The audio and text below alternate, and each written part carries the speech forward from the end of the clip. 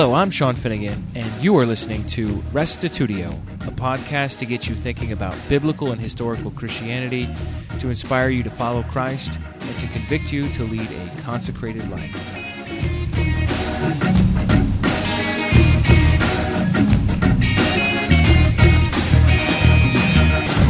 Today's episode is My Story, His Glory by Joel Hemphill.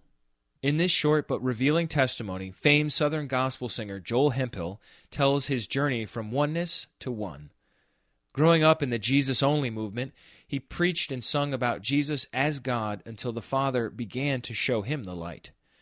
His transparent honesty comes through as he narrates how he courageously opened his mind to the possibility that maybe, just maybe, he had gotten the most important doctrine wrong for all of these years. He had misidentified God with his Son, and consequently robbed him of his glory. Now that Hemphill has seen the light, he writes and travels, proclaiming the glory of God the Father with vigor and passion. I'll just kind of tell my story, if that's okay. My dad was an old-time holiness preacher, started out what's called Holiness Methodist, and I'll call a few denominational names here, but it's not about denomination. It's about a relationship with the Lord. Amen. And sometimes our labels just divide, and I think we will see a day when labels mean less and less. And so, but anyway, my dad was a Methodist minister and then became part of the Pentecostal movement in the early 1900s. And was in Hot Springs, Arkansas in 1914 when the Assemblies of God was formed. But he and some of the other brethren had already begun to see that the doctrine of the Trinity is not a biblical doctrine. So when the Assemblies of God was formed with the Trinity as one of its pillars, he and a few more of the ministers chose not to go in. And they were just a little bit in a wonderment at that point as to what they did believe about God, what we call the Godhead. And in a year or two, they came up with an idea that if Jesus is not one of three persons of God, he must be the only person of God, God incarnate. And so they came up with the doctrine of the Jesus only. That's what they first labeled it, Jesus only. And then more or less in our day, oneness. I don't think even the oneness people hold on to the Jesus only label, but they did. They began to form oneness organizations and named them Jesus only Church of God, Jesus only Pentecostal Church, Jesus only Apostolic Church, and that was their belief. And my dad held on to that belief for 68 years. We buried him in 1981, and he had two pins that he wore on his necktie, and one of them, and each one said Jesus only. And he's buried with one, and I have the other one in my office. And I honor my dad. I know that he was a man of God. He walked with God. He told me that angels came to him twice in his ministry with a message from God, and I believe that. And he was a praying man. I'm his son, so I knew that he had calluses on both knees because 3 times a day he was out in the barn crying out to God, praying. And he prayed every day for the peace of Jerusalem and all of scattered Israel. And he prayed for his 14 children. I was very happy to be on his prayer list. I was kid number 10, had 7 older sisters. That makes hand-me-down clothes real bad, I guess you know. But anyway, we were very poor, and he was a country preacher that walked with God. And so in 1957, I was just a 17-year-old guitar picker over in the church band. Here came the Happy Goodman family to preach a big tent revival. And Labriska and I began to date, and about 6 weeks later she said yes. On the 28th of June, 1957, we were married. Hurricane Audrey blew the tent down, tore up the organ, sound system, and all on Thursday. We got married on Friday. It's been a whirlwind ever since. Should have known. But anyway, by 1959, I answered the call to the ministry. I was 19 years old. By the time we were 21, I had Labriska, and we had 3 children. We're pastoring a church. We pastored that church in 1971. About 1966, we became very dissatisfied with our outreach. Pastoring a church is a high calling. There may not be a higher calling than pastoring part of God's flock. But we began to fast and pray because every time I read the scripture that says the field is the world, that troubled my spirit. And I said, we're in a small paper mill town of 14,000 people, pastored about 150, had a radio program, and the field is the world. So we began to fast and pray and ask God for gifts. I found in the scripture that Paul said, desire the best gifts. I didn't know exactly what we were seeking, and I'm not saying in any way that we deserved it, but in 1966, God gave me the songwriting gift. I was down at the church praying one day, and when I got up, I went to the piano and began to play and began to write a song. Went home and sang it to Labriska, and she thought this was a distraction from what we were trying to do. She was not impressed at all. A few days later, I wrote another song and another one, and finally she got impressed. And decided that, hey, this might be something that God was doing. I always honored songwriters. We always sang in our ministry, but I never thought about being a songwriter. That was the furthest thing from my mind. I was happy pastoring my church, but we did want signs, wonders, miracles, power. Whatever the disciples had, that's what we wanted, and felt like that in Scripture, Jesus said, you will do greater things than I do because I go to the Father. And so we were seeking whatever God wanted to give, and He gave songwriting. So the songs opened doors, and we had a recording contract with Word Records out of Waco, Texas, the largest gospel recording company in the world.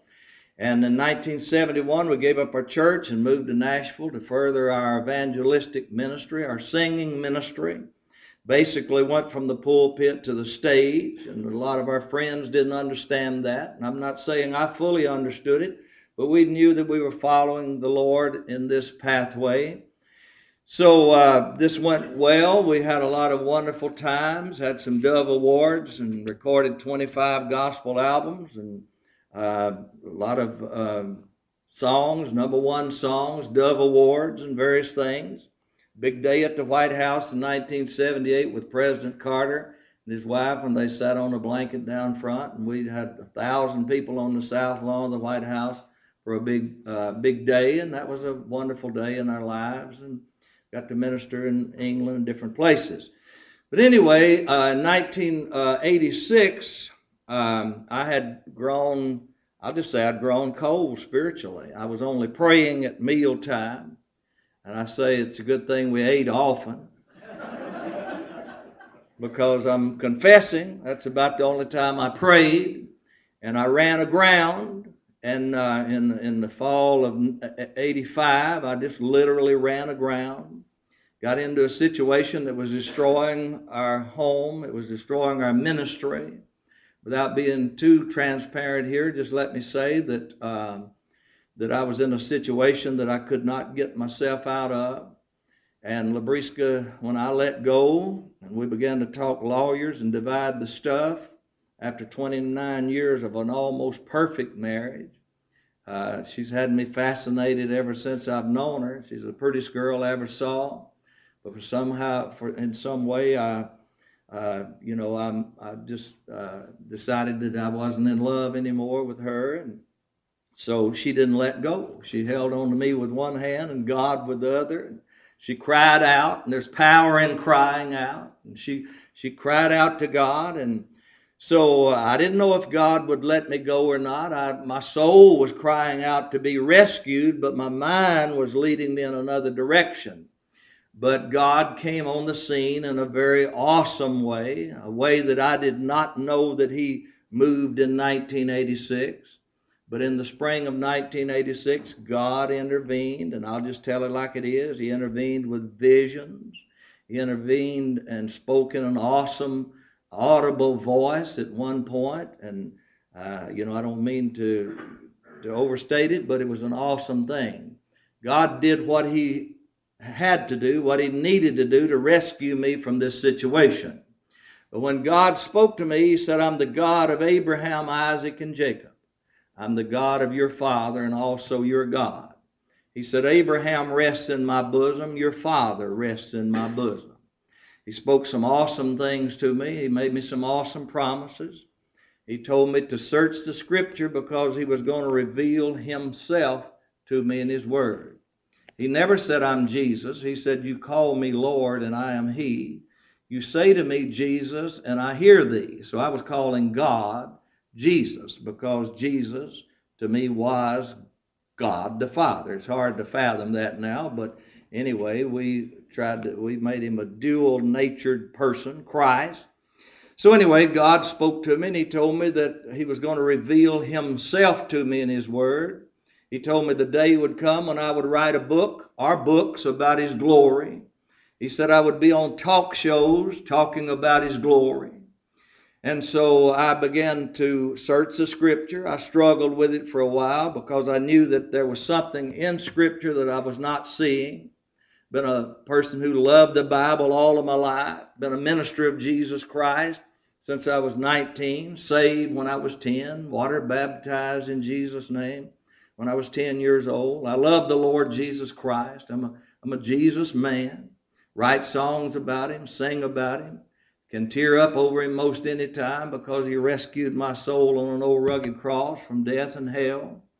But God said, I'm going to reveal myself to you in my Word. So I began to look at the glory, everything in the Bible I could find about God's glory. I studied it. I studied the Shekinah glory in the tabernacle or temple. That didn't seem to be what He was talking about. So I ceased to struggle with it and stayed open. In 1990, looking for my promises, along came cancer, complications, surgery, diapers, went down to skin and bone, panicked, thought I'd blown my calling some way. The enemy said it's never going to happen, and I believed him. And so I went into depression, stayed in depression for 2 years, was under the care of some of the best psychiatrist in Nashville, Tennessee. In that 2-year period, they tried Xanax, Prozac, lithium, haloperidol, halcyon, Sinequan, tofranil, Klonopin, Wellbutrin, Elavil, Tylenol. None of it helped. Maybe it helped me sleep a little bit at night, but every day I stared at the wall, lay on the couch, stared at the ceiling. Labriska held on some more. Thank you, darling. She held on some more. Took me to get my hair cut like a child for 2 years. I couldn't go by myself. Every day I was in fear, and I had received a call from a minister that I trusted, long distance. He heard about my sleepless period, and he thought maybe I would go in a psychiatric hospital. And so he meant well. I love him today as a friend. But he said, if you go into a psychiatric hospital, nobody will ever want to hear you again. Your usefulness to God will be gutted. It will be over. Your ministry. And I not only went into one, I went into 2. So those words came back to haunt me for 2 years. And every morning when I woke up, I'm thinking, I don't understand. I don't understand. That's the number one thing I said for 2 years. I don't understand. But Sunday morning, November the 8th, 1992, in a service like this with sweet people like you, the Holy Spirit present as He is here today, my pastor got up. I was in the back, only went on Sunday morning, couldn't pay the light bill, couldn't go to the store by myself. But the pastor got up and said, Brother Hemphill, come up here. He said, God just spoke to me. He's going to heal you this morning. And I came forward with all my pain, with all my fear, with all my depression. And sweet people like you gathered around and laid hands on me and prayed for me. And somebody touched God. That's the last day of depression I have ever had. Amen. Praise God. To God be the glory. To God be the glory. And so somebody asked me the other night at Brother Farmer's church, how you know you're okay now? I said, I have my doctor's certification, certified sane. I may be the only one here with that certification. I don't know. They say 1 out of every 4 people have serious mental problems. They say check 3 of your friends, and if they seem okay, it might be you. It was me for 2 years. It was me. But let me tell you with sound mind this morning that I know who my God is. And one of the first things he let me know after he healed me was the deal is still on. So if you have some promises from God this morning, no matter what you've been through or what you've done, the deal is still on. God said, Moses, you've been on this desert 40 years, but the deal is still on. God said to Joseph, I gave you some promises when you were a boy, and you've been in all this stuff and in prison, but the deal is still on. So he let me know the deal is still on. Well, and so I'm still looking for my promises. Labriska and I have ministered in many different countries after that and on a lot of Gaither videos. And so my testimony became that God delivered me from severe clinical depression and restored my mind and my emotions. And I'm not a fearful person. I'm an alligator hunter. That's what I do. I killed 8 last September. And I'm just not a fearful person. God healed me, restored me. But anyway, I'm still looking for my promises, and I'm still wondering about the book. I told people through the years, one day I will write a book about God's glory. Didn't know what it was. About a year before the understanding came, God spoke to me in the night and said, you will be speaking things revolutionary. Well, I got up that morning, told Labriska, and we rejoiced. We didn't know it'd be Revolutionary War. And but anyway, I got a hold of a book, and it was called The Doctrine of the Trinity, Christianity's Self-Inflicted Wound. I said, well, this is interesting. I've never believed in the Trinity. I was oneness. 35 years I was out among Christian people of all denominations, Baptist, Methodist, Presbyterian, wherever God opened the door. In fact, 3 weeks ago we had a 4-day revival at Presbyterian Church in Knoxville, Tennessee. We're interdenominational, non-denominational. But anyway, that looked interesting, and I read it. And it had to germinate, so I lay it aside for about a year. But you know, God has different ways of bringing us to proper understanding. We would minister in Israel. We ministered, sung for the army on the Golan Heights, sung in Jewish hospitals, and sung at the Hebrew University on Mount Scopas. We were over there sponsored by a very dear lady who came to this understanding 35 years ago. And she was a gospel music promoter of the Gaithers and Sandy Patty and a lot of people and us. And so God opened her understanding. She tried to share it with a few people. They didn't understand it, so she just kind of had to keep it to herself. But we would be sitting on her balcony drinking coffee, overlooking the Sea of Galilee, the most beautiful view I've ever seen. See the entire Sea of Galilee from her balcony. And she would say, Joel, why don't we let Jesus be who he said he is, the Son of God? And I said, wow, that's right. So that began to soak in. And then some friends of ours wrote and recorded a song, God So Loved. And it's the God's viewpoint of Calvary. You see, Christianity has made Calvary a display of Jesus' love. And yes, Jesus went there in love. Paul said Jesus loved the church and gave himself for it. But we've forgotten John 3:16, for God so loved. It's a display of God the Father's love. They wrote this song from that perspective, and I would put that CD in my player in my truck when I'd be out riding around and weep aloud over it. And I developed an empathy for God the Father, and I began to see God. And so in November of 2005, the scales began to fall from my eyes, and I thought I was writing a gospel tract. I do that sometime for our ministry, and so I just was going to write scriptures about God. And I went into Isaiah and found out God said, I created it all by myself. There was no God with me. I did it alone.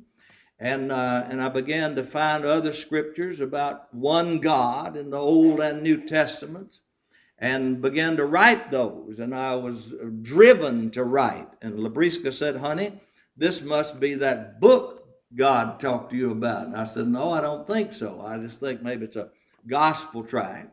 But it established a foundation in my mind of who God is, who the one most high God is. And He revealed Himself to me in His Word. I now see God the Father on every page. Yes, I see Jesus. Praise God. Give Him a hand clap. Amen. Yes, I see Jesus. He's the supernaturally conceived, virgin-born, sinless Son of God, our Savior, Redeemer, Messiah, soon coming King. But His Father is now my God. And Jesus is my Savior, my Messiah. My understanding was completed one day when I went through the book of Revelation, and I highlighted every time it says God, Jesus, Lamb. God, Jesus, Lamb. It says God 99 times. It says Jesus 14 times. It says Lamb 29 times. And the focus of the book is clearly God the Father. I was looking for who is on that main throne, who is the King of the universe. Because in my mind it was Jesus. And when I could not put Jesus on that main throne in heaven, I stood in our living room and literally wailed. And I had to change gods. That's the day I changed gods. Can I say that? Jesus was my God. And it was an emotional adjustment. So I can have compassion on people who struggle with this, because from the time God spoke to me about it until He revealed it to me was 19 years.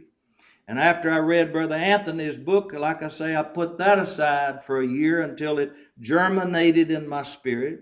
God used different things to reinforce it, but ultimately He revealed Himself to me in His Word. And so I've written this book called To God Be the Glory. I would wake up every morning, maybe 5 o'clock, get in my pajamas with a question in my mind: where is Jesus now? I had to answer that question for myself. He's at the right hand of the Father. What is He doing there? He's our intercessor. Hebrews said He's expecting. May I humbly say, God the Father's not expecting anything. He just speaks and it's done.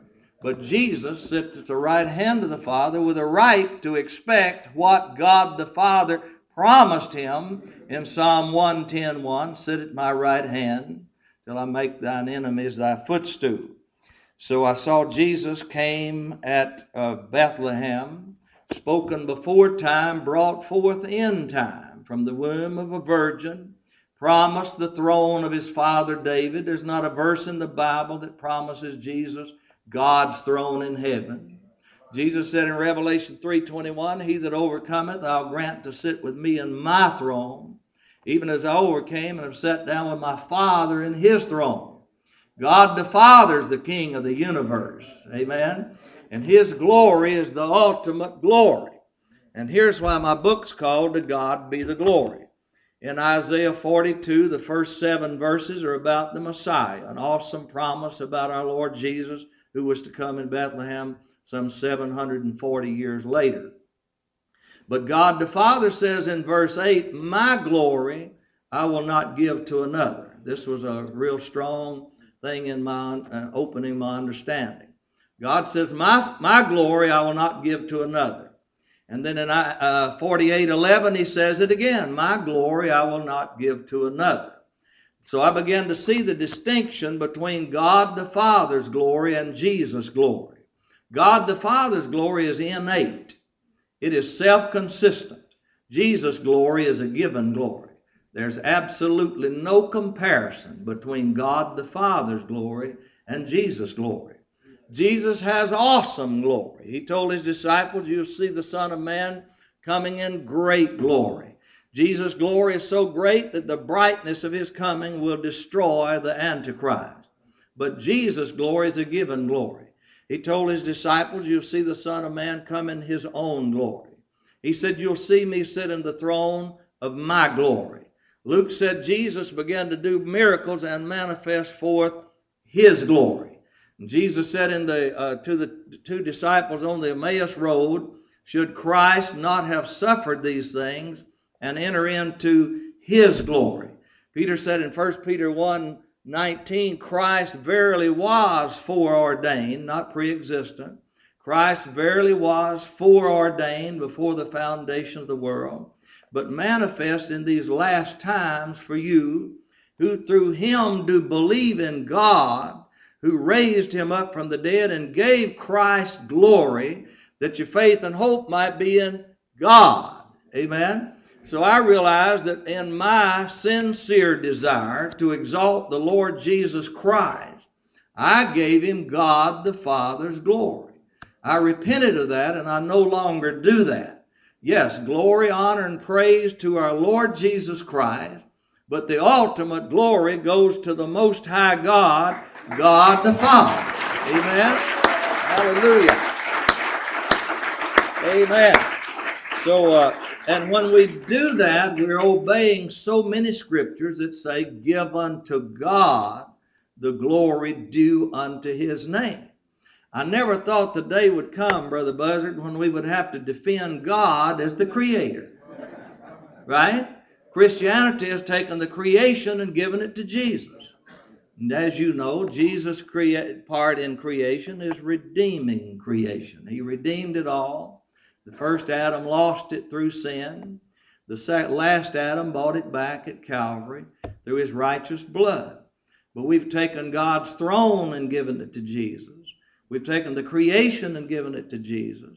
We've taken God's name and given it to Jesus. He told Moses at the burning bush, my name forever, my eternal name is the Lord God. And he called himself the Lord God over 200 times in the book of Ezekiel. And then when that big angel showed up to talk to Mary, he said, the Lord God, who is that? That's God the Father. The Lord God shall give unto this child the throne of his father David. And he's called Lord God 9 times in the book of Revelation. So I'm out now to give God the Father the glory due to his name. Let me just share one verse with you here in closing, and it's the 14th chapter of Revelation. I think it's verse 7. And there was a mighty angel flying in the midst of heaven, having the everlasting gospel. Now I know the gospel is the death, burial, and resurrection of Jesus Christ, but the end time message, when you declare this message, Brother Buzzard, I honor you so much. I owe you more than I could ever pay. Honored to meet this man. His scholarship is awesome to me. For me to get up and speak in front of this man is like being on a ball field batting in front of Mickey Mantle. I just really, it's awesome, and I mean that. He deserves that honor, and I'm a debtor to you, and happy to meet you, and thank you for this opportunity. But in the end time message declared by a mighty angel flying in the midst of heaven was what? Fear God and give glory to him and worship him. Who is that? God the Father, the Creator. Worship him who created the heavens and the earth and the seas and the fountains of waters. So when we give God the Father his glory, we're right on message and we're right on time.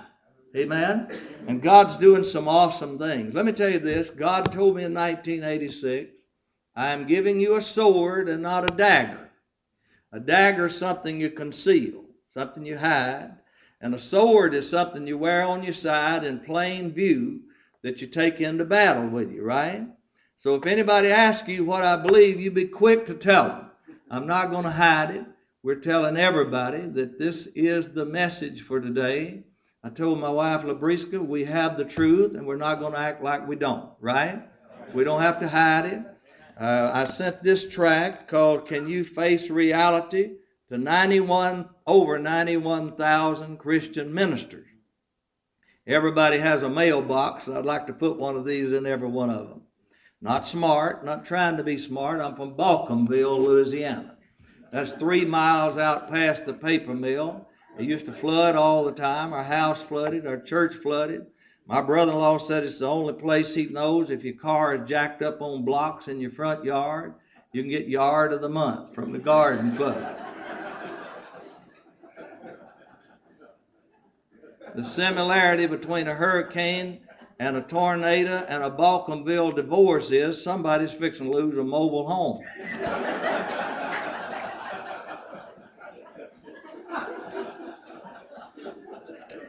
That's where I'm from. Graduated from Balkanville Elementary. Not trying to be anything but Joel. Just Joel. Just call me Joel. That's all I am. But anyway, God has opened my understanding, and He's honored me to be here with you today.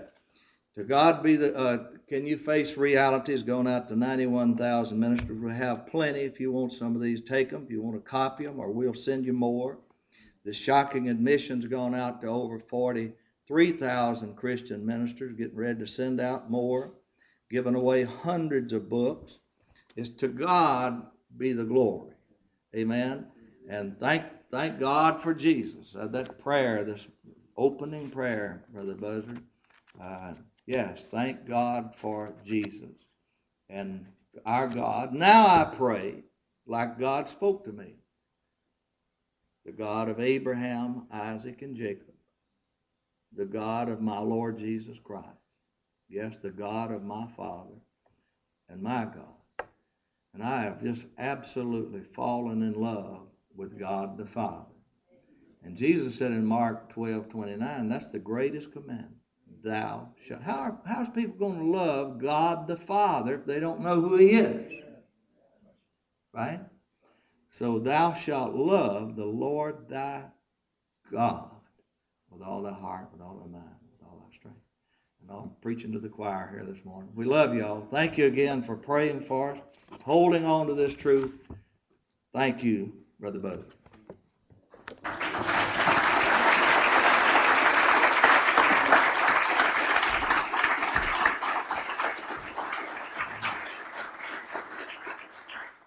If you enjoyed what you heard here, why not give Restitutio a 5-star rating in iTunes or Stitcher? Doing so will help others find this podcast and inspire them to love God, follow Christ, and seek truth wherever it leads. Thanks for listening, and check us out online at restitutio.org, where you can find an archive of all the podcasts, as well as a bunch of articles and links to other resources. And remember, the truth has nothing to fear.